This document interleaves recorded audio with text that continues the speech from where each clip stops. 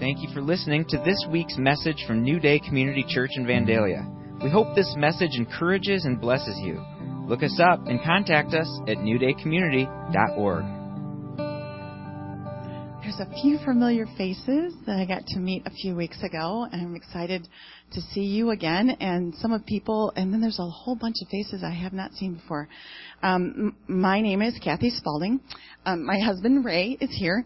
My kids are, I have lots of kids. Anyway, my two youngest who still live at home are serving at the Kalamazoo campus today. So, and I just wanted to tag along what Mark had said about, we asked all the women to stand up because, is that feedback somewhere? No? Just me. Okay. Sorry. Because women, even without physically being a mother, you do mother other women. And I have experienced being mothered by someone who was 20 years younger than me, teaching me and pouring into me, and that was a very powerful thing. And I have mothered people who I didn't biologically birth. I have poured into their lives. And so there's a call on every woman you have been equipped with God's heart, His mothering heart for other people, whether they be sons or daughters, that we carry that mothering heart. And so New Day really treasures mothers, and for a while we gave away roses, which were really nice, and then somebody thought it would be a good idea, and I'm so grateful for whoever thought of it, said that instead of the flower, which is very nice, we would give away chocolate bars to every lady. And so as you leave today, there's a little table out there, and all the ladies are invited to take a chocolate bar. And so we just want to say, hey, good job, and keep going, and it's amazing. So anyway, I'm here today to talk about a presence-based church. And I know last week Dan Slade was here, and he talked really about God's kingdom, and that it's all about the king and the kingdom, and how we need to be kingdom-minded. And even though I wasn't here, I did listen to some of what he was teaching, and so he set me up really well for what I feel like the Lord would like to share this morning. So this series we're going to talk about in the next couple of weeks, although you're getting Fred Wright next week, so I'm not sure what he's going to talk about. But the week after that, Mara Lee will be sharing on presence-based church as well. So I am talking about encountering God's presence. And so what we really are focusing on is on Sunday morning, what I'm focusing on is on Sunday morning when you show up to church, what does that mean to be a presence-based church? And when Pastor Cameron told us about what he wanted, what the vision was for this series, I was like, okay, so you got anything else? And I didn't immediately have a good outline or anything. I was praying about it, and if you've heard me before, you know that I always like to look up definitions. So God gave me the title. He said, Encounter God's Presence. I'm like, that's great. That's a great title, God. Where do I go from there? He says, why don't you look it up? So I did. And the first thing I read was to encounter. And the definition of encounter caught me off guard, because it's kind of funny when I explain what the definition is. There's two definitions I'd like to share with you. One is to meet face-to-face, particularly unexpectedly. And I was like, oh, that you would meet somebody but you didn't expect to.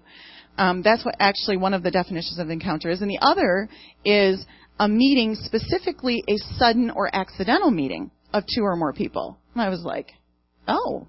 So that encounter actually has a ring of unknown to it. Like you didn't know what was going to happen, or you hadn't really expected it. And then I didn't figure I needed to explain God, because we just got done with the Nicene Creed, so I left that one alone. But the other word was presence. And when defining presence, there's three definitions I want to share, and one being in the company of, or near, or face-to-face with another. Okay, so a one-on-one. A second definition was to approach face-to-face a person, a great person or superior. So this is somebody who has authority. And then the third was a number of people assembled before a great person. So there's three different connotations of being in the presence. And so you can be in the presence of somebody. When my husband and I are, together and we're out on a date, we're in each other's presence, When I walk into my boss's office, I'm also in her presence. But when we come together, we want to be in God's presence. We want Him here. So then after he gave me the title, he said, okay, well, let's go from here. I'm like, great, where are we going? And there are lots of places in the Bible that talk about encountering God. But the one that stood out to me as I was praying was of Moses. And in Exodus 3:2, it starts and it says, and I don't have a PowerPoint, and that, so you're going to either turn with me or you can just listen. So Exodus 3:2 starts out and it says, there the angel of the Lord appeared to him in a blazing fire from the middle of a bush. And Moses stared in amazement. Though the bush was engulfed in flames, it didn't burn up. This is amazing, Moses said to himself. Why isn't that bush burning up? I must go see it. When the Lord saw Moses coming to take a closer look. So God was kind of hanging, waiting, and Moses went, okay, I'm going to check this out, That's good. God called to him from the middle of the bush, Moses, Moses. Here I am, Moses replied. Do not come any closer, the Lord warned. Take off your sandals, for you are standing on holy ground. I am the God of your father, the God of Abraham, the God of Isaac, and the God of Jacob. When Moses heard this, he covered his face because he was afraid. Now, that encounter was a sudden and unexpected one, and he was in the presence of God. And I also had an encounter that I felt very much like Moses did. My background was I grew up in a liturgical church, and so I knew enough of the Bible to feel guilty a lot. And I didn't follow the Lord. I got saved, and I knew Jesus. And he was a friend, and he was my Savior, and that was a really good thing. And it was a couple of years after attending what was the original church. They had at that time, we have to go back quite a few years, more than I like to admit.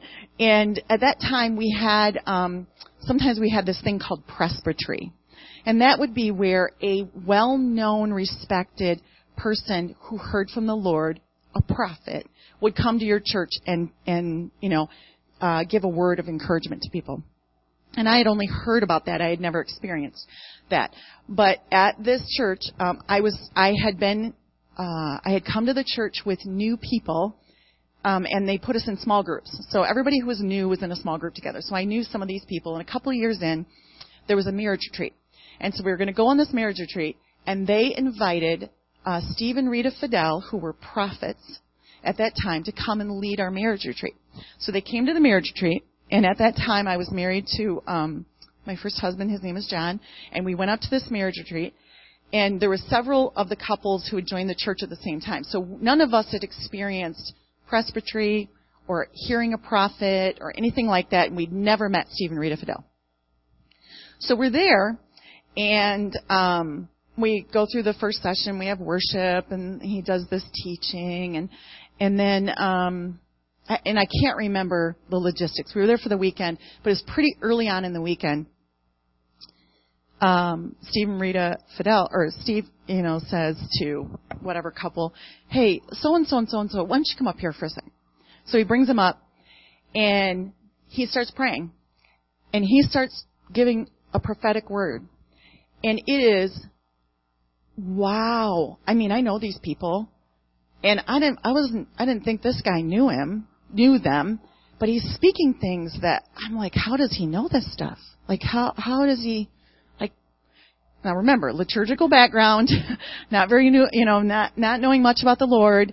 And here's this guy speaking, and I'm sitting in the back of the room going, wow, that's pretty awesome. But, the pastor probably told him all about the people here, so he probably, got a inside. I just didn't believe it was really God.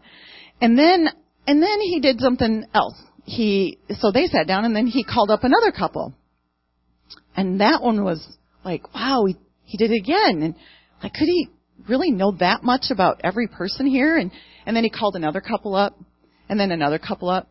And all of a sudden he called up a couple that were new to the church, just like I was. So I knew that there's no way that this guy knew anything about them. And the word that he delivered, I suddenly realized God was here. The God that I knew I was supposed to be guilty in front of, that was going to just put the hammer down on me, he was in the room. Because there's no way that this man, Steve Fidel, could know all this stuff that God knew. Well, if God knows, and then I had the realization that God knows everything. God doesn't know me just on Sunday morning when I'm being good. He knows me the rest of the week when I'm not so nice. He knows everything about me. And I started to shake. And I was like, now, years later, I realized I was probably having a panic attack. I was sitting in the back of the room, and I was like, oh my gosh, what is he going to say? And then I had the realization that this guy's going to say something to every single couple in this room. I'm going to have to go up there. And now I started freaking out, and I'm like, I don't want to go up there. And I'm thinking, there's only 20 couples here. How do I get out of this room? Because the door was over there. And I'm thinking, okay, what's he going to say? Oh my gosh, what if he says, oh, there's that thing, and there's this other thing that I meant to, I was going to get better at this, and I still don't read my Bible, and I still don't do this thing, and then there's this other thing, and I freaking out. I didn't move, but I'm shaking. And then he says, John and his wife, and I'm like, and then I was sobbing. I literally walked, and I'm just like, God, I was a wreck. I really was a wreck. I was terrified. God, who made everything, everybody knew everything, was going to talk to me. What was he going to say? I was terrified. And I got up there, and at first, Steve was just talking to John, and I thought, oh, good, maybe he won't say anything about me. Maybe he won't say anything about me. And then,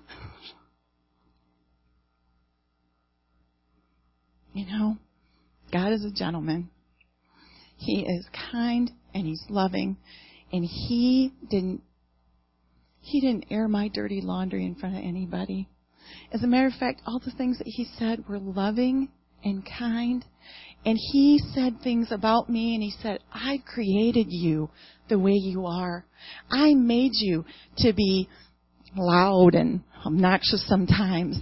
I called you to, and I want to do this with you. And he spoke things about my future. And I stood there and I thought, oh my gosh, I've encountered God. And he loves me. And it changed me. I had that encounter, and it made a difference in me. Now I'd like to go back to the Bible and talk a little bit more about Moses, because I was preparing, and I was like, oh yeah, Moses was obedient. And I shared that with somebody, and they said, he kind of did that thing where he told God, no, really, I'm not going to go. And really, that whole thing leading your people, I really don't like them anymore. And really, you told me to speak to the rock. Well, I'm just going to go ahead and hit it, so, but the fact is he was obedient. And when he built, God said to him, I want you to build me a tent of meeting, or a tabernacle, a place where I can be with you, that my presence can be with you. And I want you to build it, but I want you to build it the way I say. And in Exodus 40, it talks about he wants a building this big, or a tent this big and this wide, and he wants a room here, and he wants a stand here, and a lamp there, and he wants an altar that looks like this. And in Exodus 40:16, it says, and thus Moses did everything the Lord commanded him to do. He did everything the way that God told him to do it, and he did it right. And in Exodus 40:34, they dedicate that the tent is all done. Moses puts the last thing in, it's done. And then the cloud covered the tabernacle, and the glory of the Lord filled the tabernacle. Moses could no longer enter it because the cloud had settled down over it, and the glory of the Lord filled it. And now whenever the cloud lifted from the tabernacle, the people of Israel would set out on their journey following it. But if the cloud did not rise, they remained where they were until it lifted. And this continued throughout all their journeys. And so there was something about being obedient to what God said and then following him. When he said stay, they stayed. When he said let's go, they went. And then in 2 Chronicles, we come to a place where, and this is interesting because you're going to get something that Kalamazoo didn't get. I was reading yesterday. Sorry, that wasn't very nice, was it? Well, I hope nobody listens to this. But anyway, in 2 Samuel, I was reading just about David. You know, David got to Jerusalem and he built his palace, and then he said, you know what, God, I don't want you like hanging out in a tent anymore. I want to build you a place. And you know, God says to him something very interesting. He said in 2 Samuel 7:5, said, do you really intend to build me a house to live in?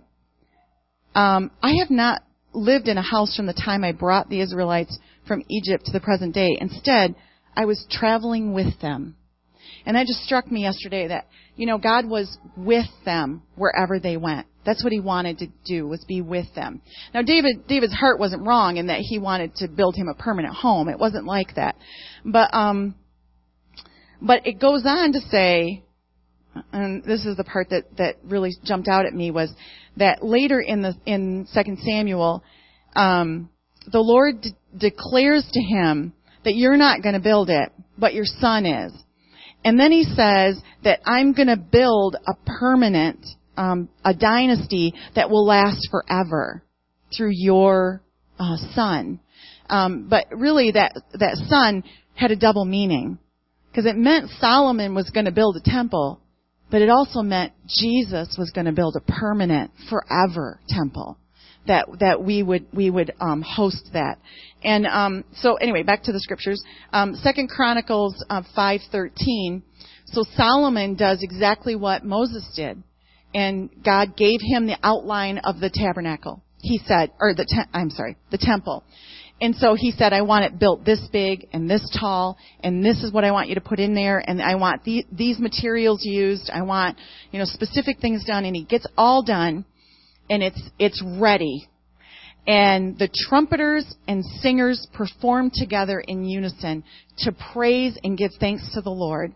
Accompanied by trumpets and cymbals and other instruments, they raise their voices and praise the Lord with these words. He is good. His faithful love endures forever. And at that moment, a thick cloud filled the temple of the Lord. The priests could not continue their service because of the cloud, for the glorious presence of the Lord filled the temple of God. Now, I don't know if anyone here has ever experienced anything like that, but I have. And there have been people at New Day who have also experienced that kind of his presence filling the room, and you can't even continue. And my first encounter was at a place called Fresh Wind, which was actually the Toronto church, used to be called Toronto Airport Christian Fellowship. And there was a season or time where churches, I don't know how much you know about church history, but you know, throughout the period of church history, there have been different times where revival has hit. And I don't know when that happened, it's like 22 years ago. So this revival hit in Toronto. So they're just having regular worship service, and all of a sudden, boom, they have revival breakout. And they go to daily services because the presence of the Lord was there, and it filled the house. People started flocking there from other countries. They started holding nightly meetings for years. They were filling the place. And so they had this youth conference.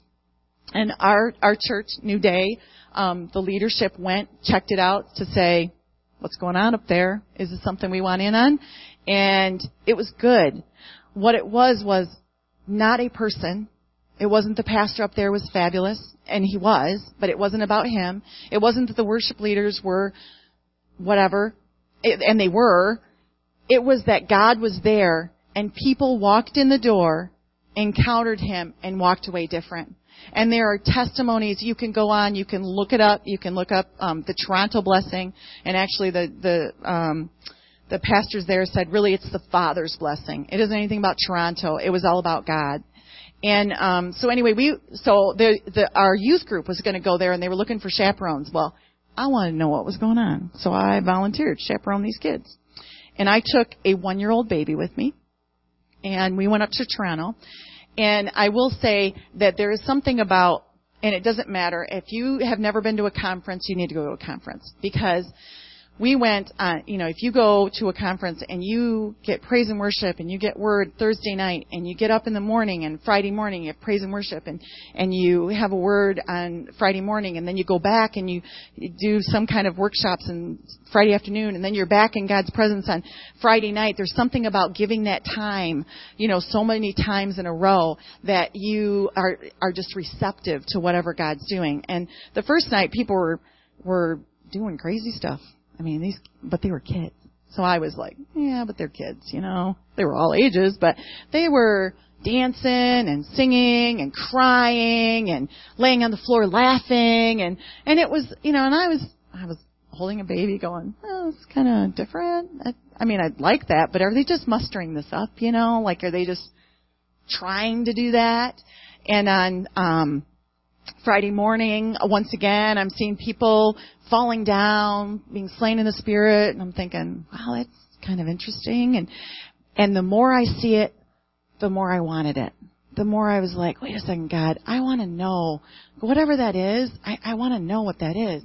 And on Friday night, they had a nursery for only I think they had like a nursery for 3 hours, and then they said, you got to pick up your kids, because the presence of the Lord filled the place, and they stuck around for 4 or 5 hours, maybe 6. They were there for a long time.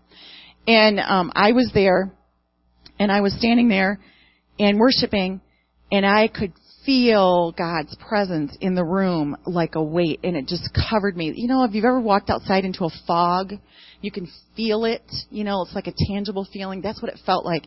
And all of a sudden, I was doing this weird thing where I was kind of like, wow, yes, God, I want that. I want that.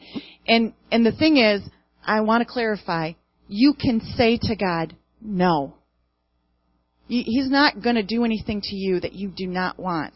He will not do that. He is a gentleman. But I was like, you know what? Even if I look foolish, no matter what, I just want whatever you got for me. I want to know you more. I want something more. And I did this for about 48 hours. I did sleep, but it looked weird. I'll be honest, it looked weird. And it wasn't the manifestation that was the point. It was what he was doing inside. He was telling me, this is who he is. He loves me. And I was saying, yes, whatever you want, God. Yes, I want more of you. So then, so that's great that we have Old Testament pictures, but in Acts, it comes right into the New Testament. And in Acts 2:1, it talks about the day of Pentecost. And it says, on the day of Pentecost, all the believers were meeting together in one place. Now remember, we need to back up a little bit and say, the Gospels, Matthew, Mark, Luke, and John, end with Jesus has risen from the dead, and he's meeting with the disciples. It doesn't mean that the Pharisees and Sadducees are just happy with, okay, Jesus is dead, we're done with this. They want to squash that craziness that people are talking about Jesus as if he was somebody important. So, in the beginning of Acts, in Acts 1, Jesus goes up to a mountain and says, all right, now you guys go and make disciples of all men. And he goes up and rises into the clouds, okay? And that's the end of Jesus. And so all the disciples go, okay, let's go back to the room. So they go back to Jerusalem. They don't go out yet. They go back to the room, and they're hanging out, and they're praying. And so they're all together in one place. They're praying. And suddenly, there was a sound from heaven like the roaring of a mighty windstorm. And it filled the house where they were sitting. Then what looked like flames or tongues of fire appeared and settled on each of them. And everyone present was filled with the Holy Spirit and began speaking in other languages as the Holy Spirit gave them. And that is amazing. But that was Pentecost, right? So that was Jesus said, I'm going to send you a helper, and that's what you're going to get. And so he sends a helper, so we're done, right?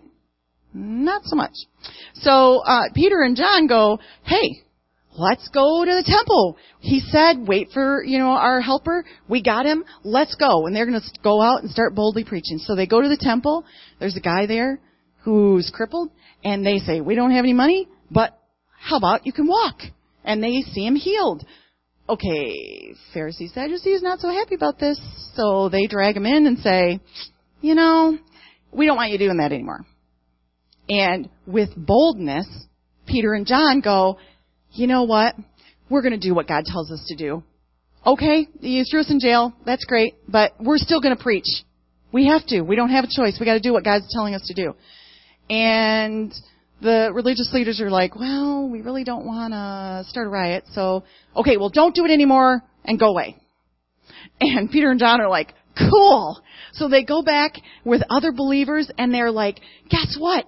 This boldness, and we saw a miracle, and they can't do anything. I mean, what are they going to do? This is Jesus. We're going to preach his news. And so in Acts 4:31 it says, after they prayed, the meeting place shook, and they were all filled with the Holy Spirit. Okay, wait a second. People were already filled with the Holy Spirit, so that means there's a whole bunch more people who weren't filled. Okay? So there's a whole bunch more people that were filled with the Holy Spirit. And then, what did they do? Once they got filled, then they, all of them, preached the word of God with boldness. And they also, all of the believers were united in heart and mind. And then, that is a key. That they experienced, they had an encounter with God in the way of the Holy Spirit. They encountered him, and now they were filled with boldness. And they went out and preached. And they were united. That church, those believers were united. And, it's interesting, as I was preparing, I realized that, in the Old Testament and the New Testament, both were filled, but the places that were filled were different. In the Old Testament, the tent and the temple was filled. But in the New Testament, the people were filled. Because we're his temple. We're hosting him. He wants to fill us with his presence. And this dramatically changed them so that they could go out with boldness. I mean, Peter and John are so bold that they're going, okay, what you going to do? I'm still going to say this. I'm still going to preach this. Now, not too long before that, they were hiding. Okay? I mean, there was something about encountering God that gave them that boldness. And it also shows me that after they experienced that, they went out with boldness, and they weren't, the encounters were not so unexpected anymore. They started to expect God to show up. They expected him to be where they went, to show up in the things that they were doing. So, what's that got to do with church? Well, I'll tell you. I was reading in our Daily Bread. It's a daily devotional. And it said, those who walk with Christ bring the presence of God to everyone around them. This is the condition for healing and power in the church. We need to start practicing the presence of God in our churches. And so New Day, this is our vision, is that our church would be a place where you would experience healing and power, that you would experience God's presence. And how we do that is in a few ways. One of them is in worship. Now, when you have your worship leaders, and I'm assuming Luke and Jamie and Mark, and if I'm missing anybody, I'm really sorry. Those are the ones I've seen. But when they pray ahead of time, they pick songs and they ask God, God, we don't want to just pick the songs that we like best or our favorites. We want to do the ones that you want us to do. Just like Moses, what do you want us to do? How do you want us to build this? We want to pick the right ones for this day.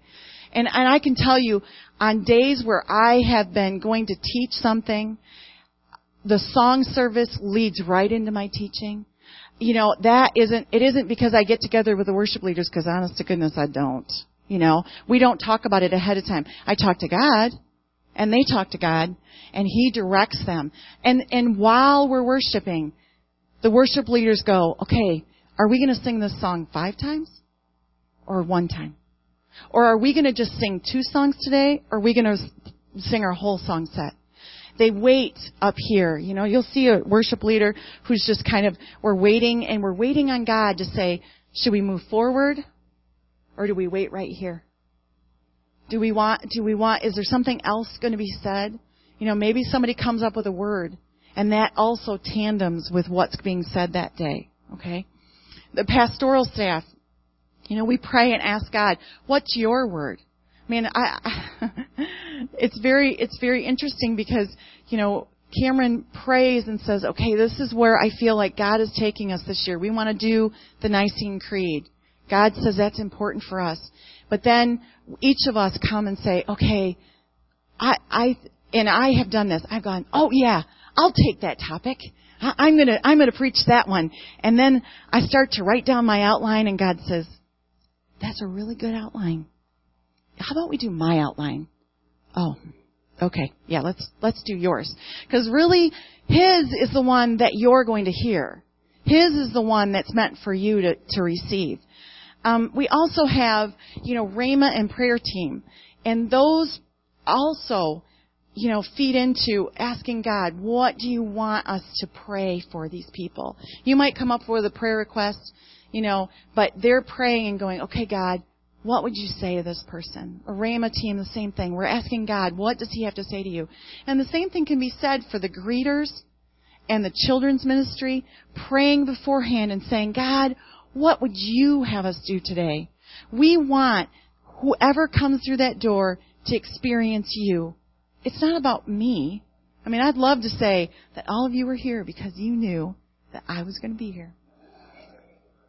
But I know that there's somebody here who actually really likes to hear me, didn't know I was here, and he's still here. He's here because he wants to experience God.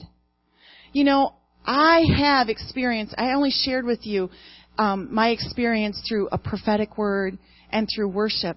But I have been affected by God. Have you ever read the word or heard the word that was preached, and you knew that person was preaching to you and you alone, everybody else could go home?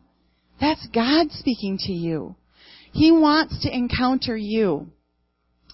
And so you can experience Him through worship, through the Rhema word, through teaching, through the prayer, and in that same daily bread, I read, so what would a church have to do to display the presence of God?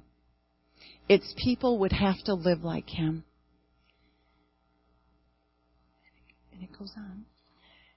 Dynamics like hospitality, the loving acceptance of people, a quickness to serve, a tangible love for one another that makes people feel safe, and a patient tolerance of one another's weaknesses would all be a great way to start.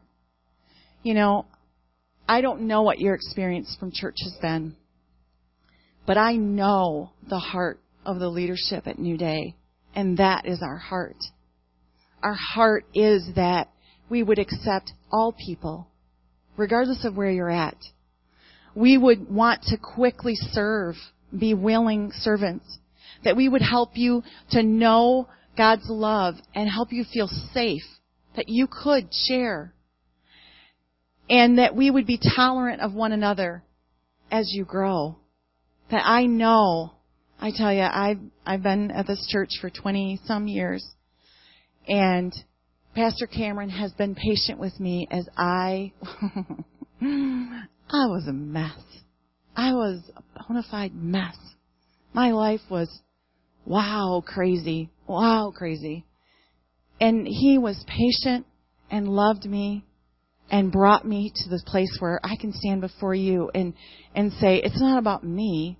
It's about what God's done in me. You know, it's about experience His presence. And so I want to encourage you that I'm telling you this is what New Day wants. We want you to experience Him. We want you to know the manifest presence of God, whether it be during worship or during the Word or during Rhema or prayer. But the reason we want that is so that you can take Him with you, that you can go out with boldness, that you can make an effect in this world. We didn't come here just to, be each other's friends, which is great. But we're supposed to go make disciples of all friends, of all people. We need to take Him out of this building, and He goes out through us when we take Him with us. And so, I'm telling you, this is what our part is. The leadership, the worship team, the children's ministry, whoever is a member, your, willingness to serve. But then what can you do? What can you do? Well, I've got 3 things that I would like you to start doing when you come to church. And when you come to New Day in the morning, that you would come and you would expect to encounter God. Because there is something about expectation that allows Him to come. If you come thinking He's not going to be here, maybe you won't experience Him. Maybe you will. But if you come expecting, and you keep coming expecting, it will happen. Just like that sun I talked about. Eventually you're going to see the sunrise. The clouds will go away and you will see it. So come expecting. But also be open to hearing Him, however it comes. If it's during worship and you're not really a worship kind of person, I just say, give it your best shot. Close your eyes. If you're distracted, close your eyes. I close my eyes all the time. I get distracted. I wasn't ADD, but I swear sometimes I think I might be. I have to close my eyes and go, okay, God, I want to just focus on You. Go to some place where I know that I've experienced You. And then the third thing I would ask you to do is that you would take Him with you when you leave. That you don't leave Him here. That you take Him with you and that you share Him in your home and at your workplace and at your grocery store and with your extended family. That's what, we have a responsibility, but so do you. And